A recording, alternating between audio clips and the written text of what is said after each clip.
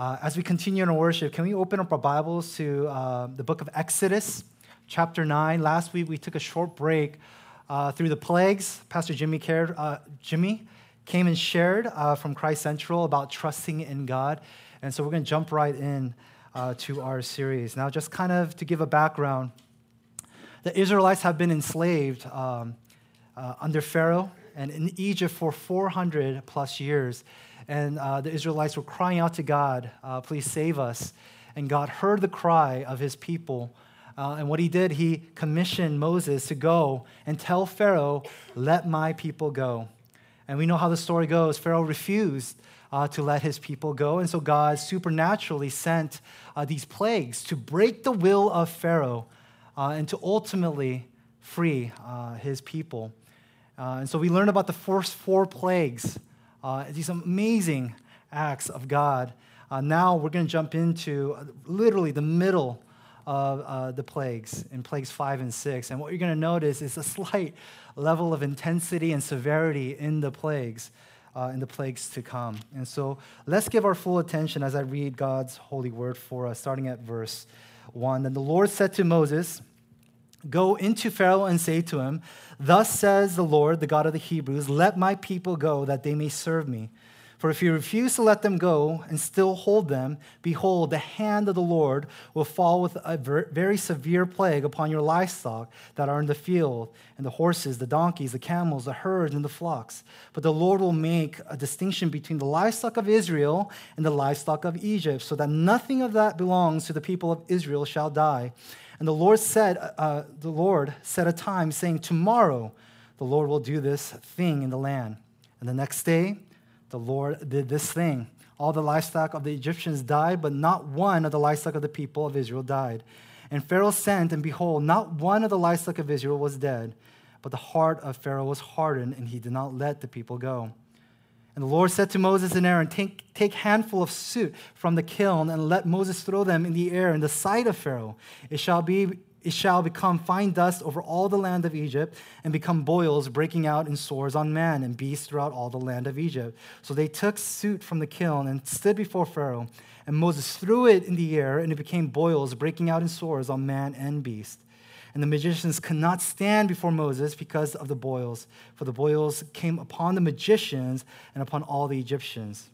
But the Lord hardened the heart of Pharaoh, and he did not listen to them, as the Lord has spoken to Moses. This is God's word. Amen. You know, as we're going through these plagues, there's so many lessons that we can learn through each plague that God sends. But one stood out to me as I was reflecting and reading these accounts over and over again. It's simply this. Change is hard. Change is so hard to come about. Right? Pharaoh's hardened heart, his unwillingness to give in is a sober reminder of how we are as individuals, how we're so hard to change our minds and to change our hearts. Right? So change doesn't come easy. Often it takes an extreme circumstance or a situation for us to even slightly change, let alone to change the heart of a man or the mind of a man or a woman. Change is extremely hard, and that's one of the most important lessons I feel like we get from looking at this interaction between God and Pharaoh. So the struggle continues. The mission of God is to change. The mission of God, it is to change you and me. One of the central themes, if we look in Exodus, and actually if we look in the entirety of Scripture, is this idea that God wants to change. It is recreation that God is after. He wants to recreate us, and that tells us something about creation. Now, if we go back to Genesis, we see that God created everything, and everything was good. Right? And when he created Adam and Eve, he said it was very good. There was peace, harmony, fellowship, communion in the garden where man and woman can walk alongside God and everything was good. But we know that didn't last very long. God gave them one command, do not eat of the forbidden fruit, right? Or you will die. Satan comes and tempts Adam and Eve, and they eat the fruit. Right? They ate the fruit. They disobeyed God. And this one act of sin, which was treason, which was rebellion, they were saying basically, God, I no longer need you in my life. I'm going to be my own God. I'm going to govern and rule my own life. And that one act of sin ruined all of creation. It twisted and warped God's original intent for creation. And because of this act of sin, humanity will experience a threefold alienation. Threefold alienation. The first type of alienation is between humanity and creation. Creation will turn against us.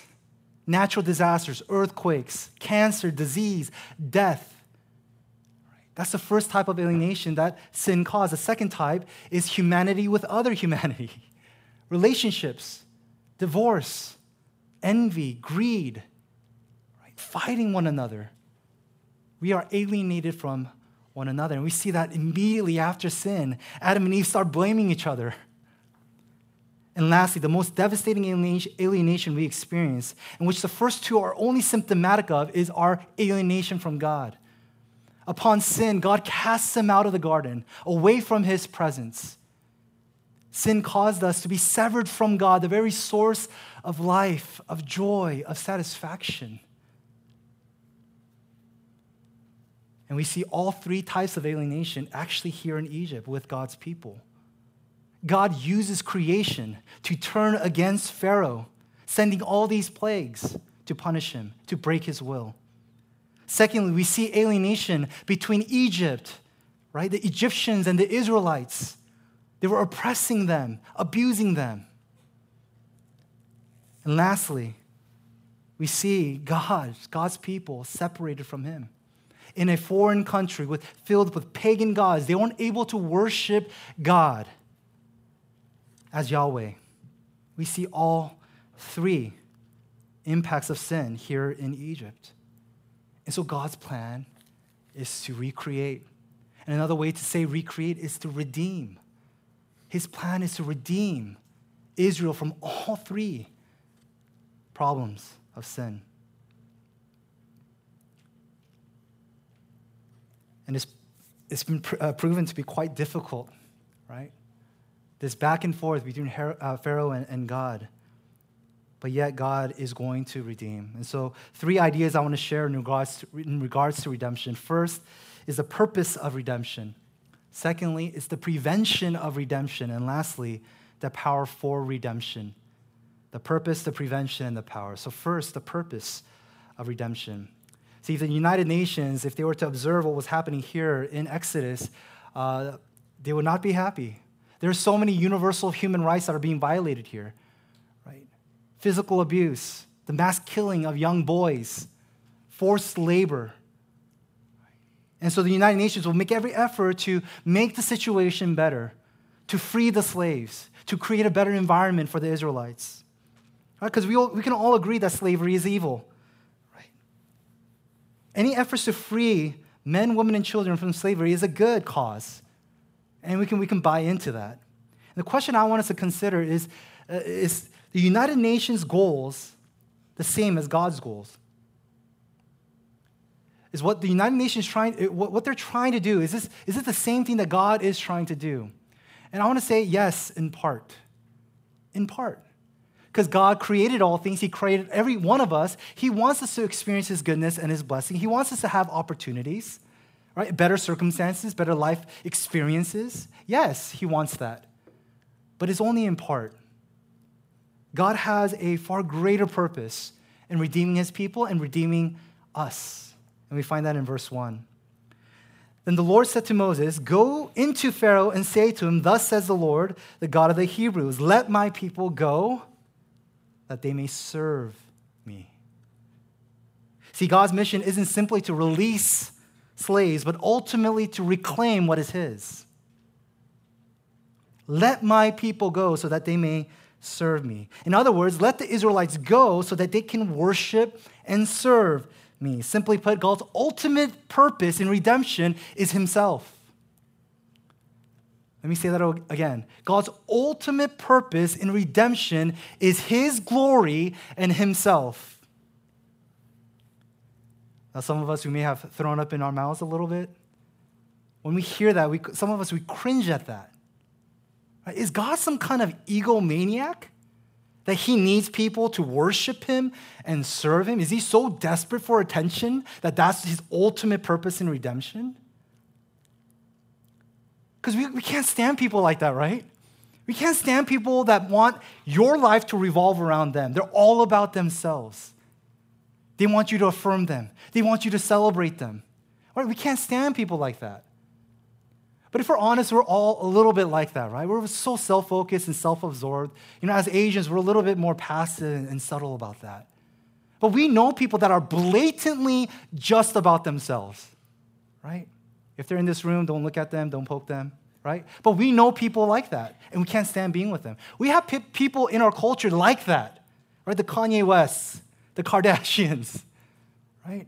We can't stand people that just wants to go viral or that's trending or you just want to retweet them and follow them. So the question is, right, is God another one of these obnoxious narcissists that he would want to redeem so that these people can worship and serve him, to make their lives about him? Now, whenever we hear things like this, I know a lot of us, we feel uncomfortable. Because what we want to do is we want to associate God with our human experiences and relationships. I know someone like this. So when we hear something like God's desire is for his own glory, or if we hear things like God is about himself, we're like, oh my gosh, I don't want that. Get me away. And see, the problem with that, though, is we can't place our experiences and project that upon God, because God is not like us. God is infinite. He is eternal. He is the creator God. He is sovereign. He is love. He is perfect and holy. He's unlike our experiences. He's unlike anyone in this world. And so we got to avoid the temptation to place God in the same category as our human experiences. He's altogether different than us. Now imagine this. What if God came to you and say, hey, make your life be about glorifying the Lakers. Make your life be about glorifying the Dodgers. Make your life be about glorifying your boyfriend, your girlfriend, your spouse, your children. Would that be a loving thing for God to do? No. You'd be disappointed. We don't know what the Dodger season is going to look like at the end. Who knows what LeBron James is going to do, right? This upcoming year with the new additions. We don't know. There's no guarantee. And so for God to say, hey, make your life revolve around these things, your career, your success, your jobs, your academic, would be unloving. Why? Because we have no guarantee that that's going to last. Because anything in this world, a created thing, is temporary. It's fleeting. But now think about it. For God to say, hey, make your life be about him, why is that loving? Because he doesn't change. He's eternal. He's the very source of comfort, life, and joy. He designed us for that. He created us for himself. See, God knows that we will find greater joy, lasting comfort, eternal peace if we're with him, if we make our lives about him. And this is why one of my favorite pastors and authors, John Piper, this is what he says, and I think he says it so perfectly. God's pursuit of his own glory is not at odds with your joy and my joy. And that means it is not unkind or unmerciful or unloving of him to seek his glory. In fact, it means that the more passionate God is for his own glory, the more passionate he is for my satisfaction in that glory. And therefore, God's God-centeredness and God's love soar together. Beautifully said. God's desire for his glory isn't self-serving, it's rather self-giving. Do you see that? For God to be about his glory is the most loving thing he can do, because it is in him, right? We find life, joy, meaning, and purpose. See, release from slavery is just a part of redemption. It's not all of it.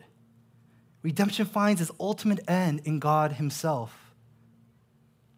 And the thing is, by nature, we are all natural worshipers. There is a worship feature built in within us. And whatever we worship, we serve. We devote our lives to. We are enslaved to. See, the goal of redemption is not simply just release. It is to reclaim a people for himself, for us to be his children. So the goal of redemption, brothers and sisters and friends, is not just for you to improve your life circumstances. The goal of redemption is not so that God will fix a little thing here and there in your life. The goal of redemption is for us to be in God's presence for eternity. See, many of us, we became Christians because we wanted to avoid hell. We heard a scary sermon, and so like, hey, you place your faith in Jesus, you can go to heaven and avoid hell. And so we say this one prayer, and then we get the ticket to heaven. And what a lot of us do, we hold on to that ticket. We live our lives the way that we want to live, just waiting to cash that ticket in. Brothers and sisters, that is not what redemption is. That is not Christianity. We have grossly misunderstood God. We have grossly misunderstood what redemption is, if that's how you're living your life. But yet, so many of us, we live that way. I got my ticket. I'm waiting to cash it in. I'm going to live it up until then. Question I want to ask us is, do you serve God for redemption, or do you serve God because of it? Do you serve God so that God will redeem you, or do you serve God because he has redeemed you? This is the main difference between religion and Christianity. See, listen carefully. In the Christian life, service follows freedom, not the other way around. And so God makes his intentions very clear from the start. It is worship. It is for us to be his people. But herein lies the challenge of redemption. Because in order for God to redeem us, he has to untether. He has to break us free from everything else we've attached ourselves to. And so this leads us to the prevention of redemption. Now, there are many reasons why Pharaoh resisted God's demand, but I'd like to share two of the greatest factors of what prevented Pharaoh from letting the people go. And if we look at these two preventative things that get in the way of our redemption, we're going to realize, man, I struggle with this still today. First is idolatry. What is an idol? An idol is a created thing that we look to for the meaning of life. It is the very thing that we look to derive our sense of value and worth. Egypt worshiped Pharaoh as a god. Egypt was filled with idols. The god of the sun, god of the Nile River. What God is doing here, he's untethering. He's wanting to untether Israelites from the idols of the land. And he's actually giving a chance for Pharaoh to do the same. See, the plagues were a direct assault on the claims of Pharaoh of being God and all the gods of Egypt. Verse 2, once again, for if you refuse to let them go and still hold them, behold, the hand of the Lord will fall with a very severe plague upon your livestock that are in the field, the horses, the donkeys, the camels, the herds, and the flocks. There was a god named Hathor in Egypt. This was the Egyptian god of love and fertility, and this god was depicted by a cow. It symbolized the very source of life and sustenance for the people of Egypt. And upon God's word, all of the Egyptians' livestock died. Imagine that. Pharaoh, who is God, seeing the symbol of his gods all perishing around him. Imagine what that would have done to him. Right? God, through the fifth plague, demonstrated that he alone is a source of life. He exposes Pharaoh and Hathor as false gods, unable to produce life the way that he does. And so God destroys all the livestock of Egypt. See, Pharaoh's heart was hardened because of self-idolatry and the confidence that he had in all the gods of his nation. Now, if you look closely at idols, in essence, they're actually pretty good things.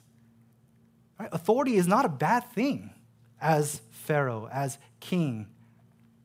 But if you look to that for your meaning of life, right, and you derive your value and worth because of that authority, you made it into a god. See, cows, they're not bad. Quite tasty, right?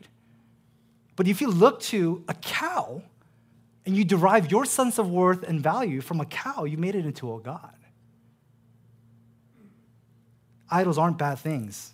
They're actually quite good things that we've raised to an ultimate thing, and therefore it becomes a God in our lives.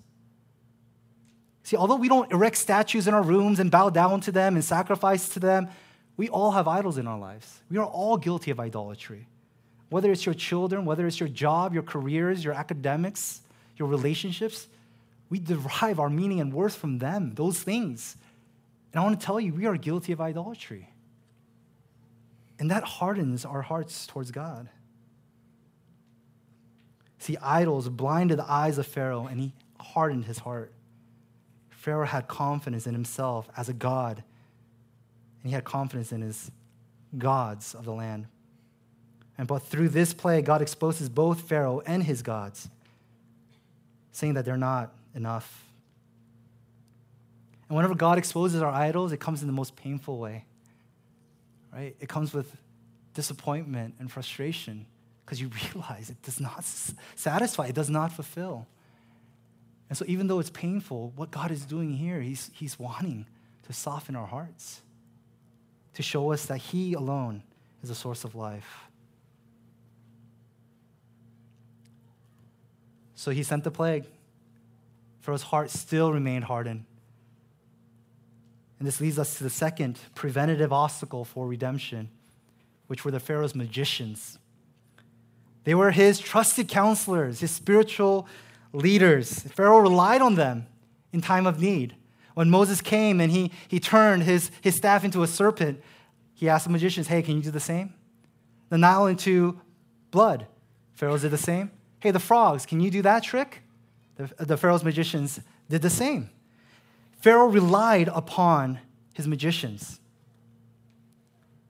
So if the fifth plague exposed Pharaoh and the gods, the sixth plague was an attack on the religious system of Egypt. Verse 8, again, and the Lord said to Moses and Aaron, take a handful of soot from the kiln and let Moses throw them in the air in the sight of Pharaoh. It shall become fine dust over all the land of Egypt, and it becomes boils breaking out in sores on man and beast throughout all the land of Egypt. What was this disease?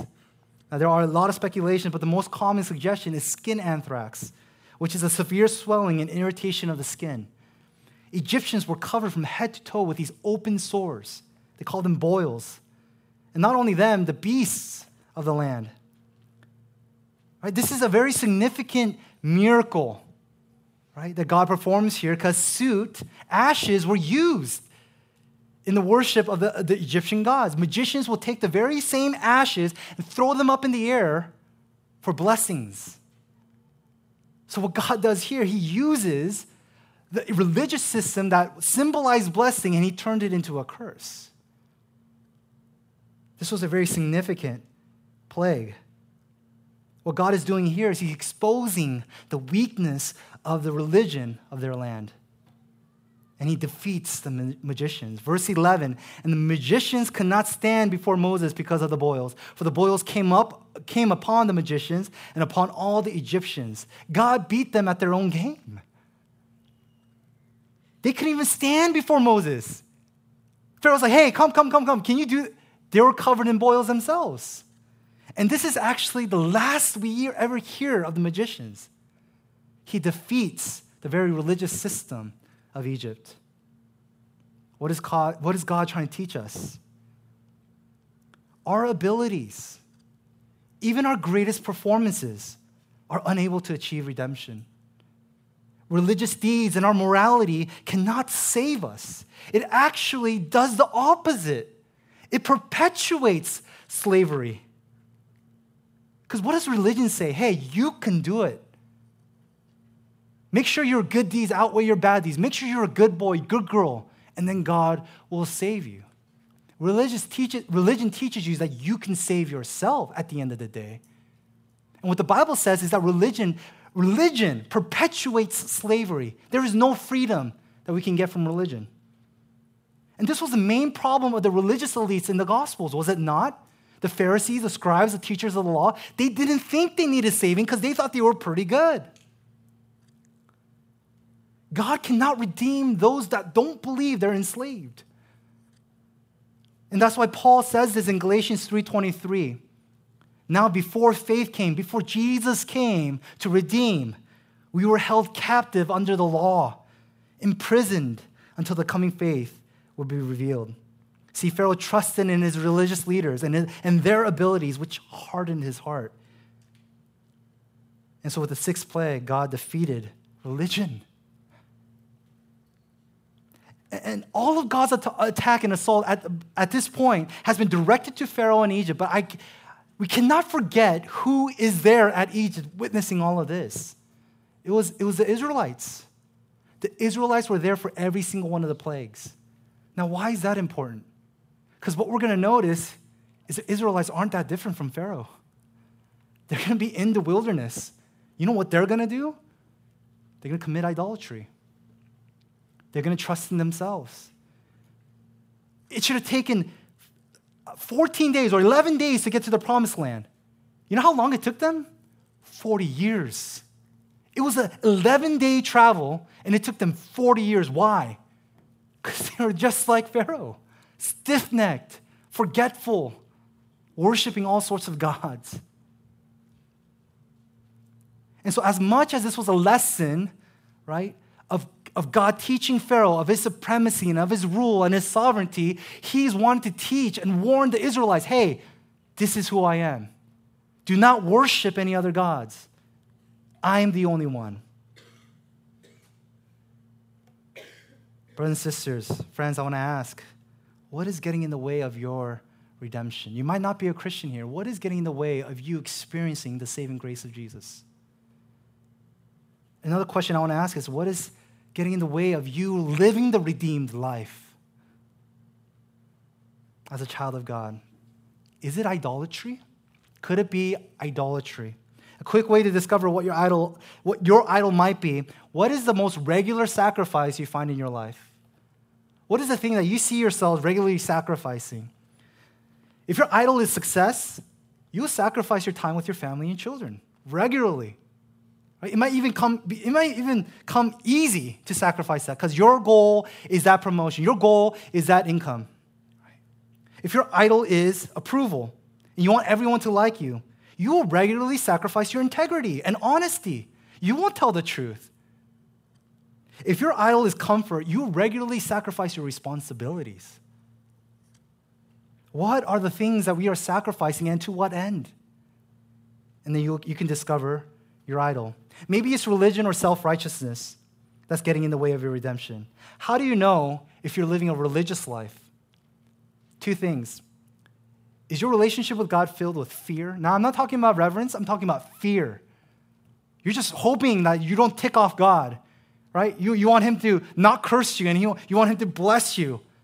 If your life is riddled with fear in your faith, I want to say that's a clear sign that you're actually practicing religion. The second clue, whether you're living the religious life, is, are you entitled? You're like, God, hey, I'm coming to church. I read my Bible. I pray. So you come to God with open hands. Now give me something. Entitlement. If that's you, you're living the religious life, a self-righteous life. Because imagine if you don't get that thing, what happens? You're like, oh man, it's not working. God's not real. And you get disappointed. Fear and entitlement are clear signs that you're living a self-righteous or religious life. See, brothers and sisters, change is really hard. There's so much in the way of us experiencing the redeemed life. Now imagine this, 400 years of Egypt having these Israelites. It was their way of life. Pharaoh was worshipped as God. There was this history of tradition and culture for 400 years, and God has wanted to change all of that? 400 years of the Israelites living as slave people. 400 years, that was all they knew about themselves. Is redemption easy? Absolutely not. And we'll find that out as we continue in this series, that it's not easy. So then how is God going to do this? And this leads us to our last idea, the power for redemption. Verse 3, behold, the hand of the Lord will fall with a very severe plague upon your livestock that are in the field, the horses and the donkeys, the camels and the herds and the flocks. But the Lord will make a distinction between the livestock of Israel and the livestock of Egypt, so that all that belongs to the people of Israel shall die. The power of redemption is in the hand of God. It is not in your hand. It is not in my hand. It is in God's sovereign hand. The same power that we see God's hand punishing Pharaoh will be the same hand that preserves Israel. Now why? Why would God do such a thing for a rebellious, idolatrous people? It's because God made a promise, an unconditional promise, because the Israelites had nothing they possessed. They had no qualities that deserved their redemption, because God loved us. He said, I need to recreate a people, and I'm going to choose the Israelites to do that with. They had nothing good about them. But yet God promised sovereignly to them that he's going to make him his people. The power of redemption is in the hand of God and in the promise of God, because God keeps every one of his promises. And so even though they rebel, he still carries out the redemption, as we will see later on. Redemption is accomplished by the hand of God and his hand alone, where he single-handedly takes us and plucks us out to save us from slavery and to make us his people. This is why redemption is amazing, because it's his act, his doing, not yours and I's. He does it alone.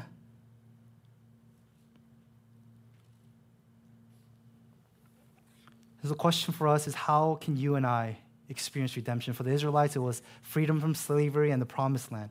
How do you and I experience God's redeeming work today? See, Israel had Moses as God's messenger. In the Gospels, we have a better Moses. Not only a messenger, but the actual Redeemer. He will give his life as a ransom for us to set us free and to make us his people. See, the very hand of God that needed to crush you and me as sinners on that cross, the very hand of God is raised against his own son, destroying him. So instead of Jesus executing justice on that cross, Jesus receives God's justice. The full weight of God's wrath is bearing down upon his son on that cross, the very wrath that we deserved. He was without sin. He was the righteous one, but yet he would absorb all of that for you and me so that we can be his people. He would take our punishment for us. And Isaiah, prophesying about the Messiah, says this: surely he has borne our griefs and carried our sorrows. Yet we esteemed him stricken, smitten by God and afflicted. But he was pierced for our transgressions. He was crushed for our iniquities. Upon him was a chastisement that brought us peace, and with his wounds we are healed. And in verse 11, he says it was God's will to crush his son so that we can be redeemed and free to worship him. If you're not a believer today and you're wondering about who Jesus is and why he had to die, I want to encourage you to look at the cross. He died for your sins. Because your sin is the greatest enemy against being with God. And he died for you. If that's you today, I want you to consider the cross. Consider the message of the gospel. And if you want to make the commitment, please come and see me or Pastor Paul. We'd love to pray with you. But for the rest of us, if you consider yourself a believer, the question I want to ask is, are you living as a child of God, or are you still living as a slave? Are you giving yourself to these idols that are actually bearing down on you, suffocating you? Because whatever we worship, we have to serve. And all idols are horrible masters. They destroy our lives. If that's you, I want to call you to invite you to repent and believe in the gospel once again. For others of us, we see God as a taskmaster and not a father. I too want to call you to repent if that's you. We have misunderstood God in his heart. We did nothing to earn salvation and redemption. What that means is we can never lose it. So see him as a father. We share in Christ's inheritance, and that's not going to be taken away, no matter how good or bad we are. And that's good news. But if you're seeing God as a slave master, repent of that as well. And rejoice in your redemption. Look to the cross constantly, because we forget all the time. Even though we're free, we live as slaves. And my challenge to you is look to the cross. He purchased our redemption for us. And as we do so, we will see our lives transformed and changed for his glory. Let's pray. Father, we thank you so much for this amazing act. Through these plagues, you're teaching us so much Help us, Lord, to live as your redeemed people, not as slaves. And any idols that I have, any misunderstandings of seeing you as a slave master, God, I ask for your forgiveness. Help me to see you for who you are. You are a loving Father that gives generously your only Son as a ransom for us so that we can be set free and reconciled to you. Now, as we partake in communion today, Holy Spirit, I ask that you would fill us with joy and delight, with strength and encouragement. We thank you, Lord, that you give us this amazing gift. May we do this as an act of worship to you. It's in Jesus' name we pray. Amen.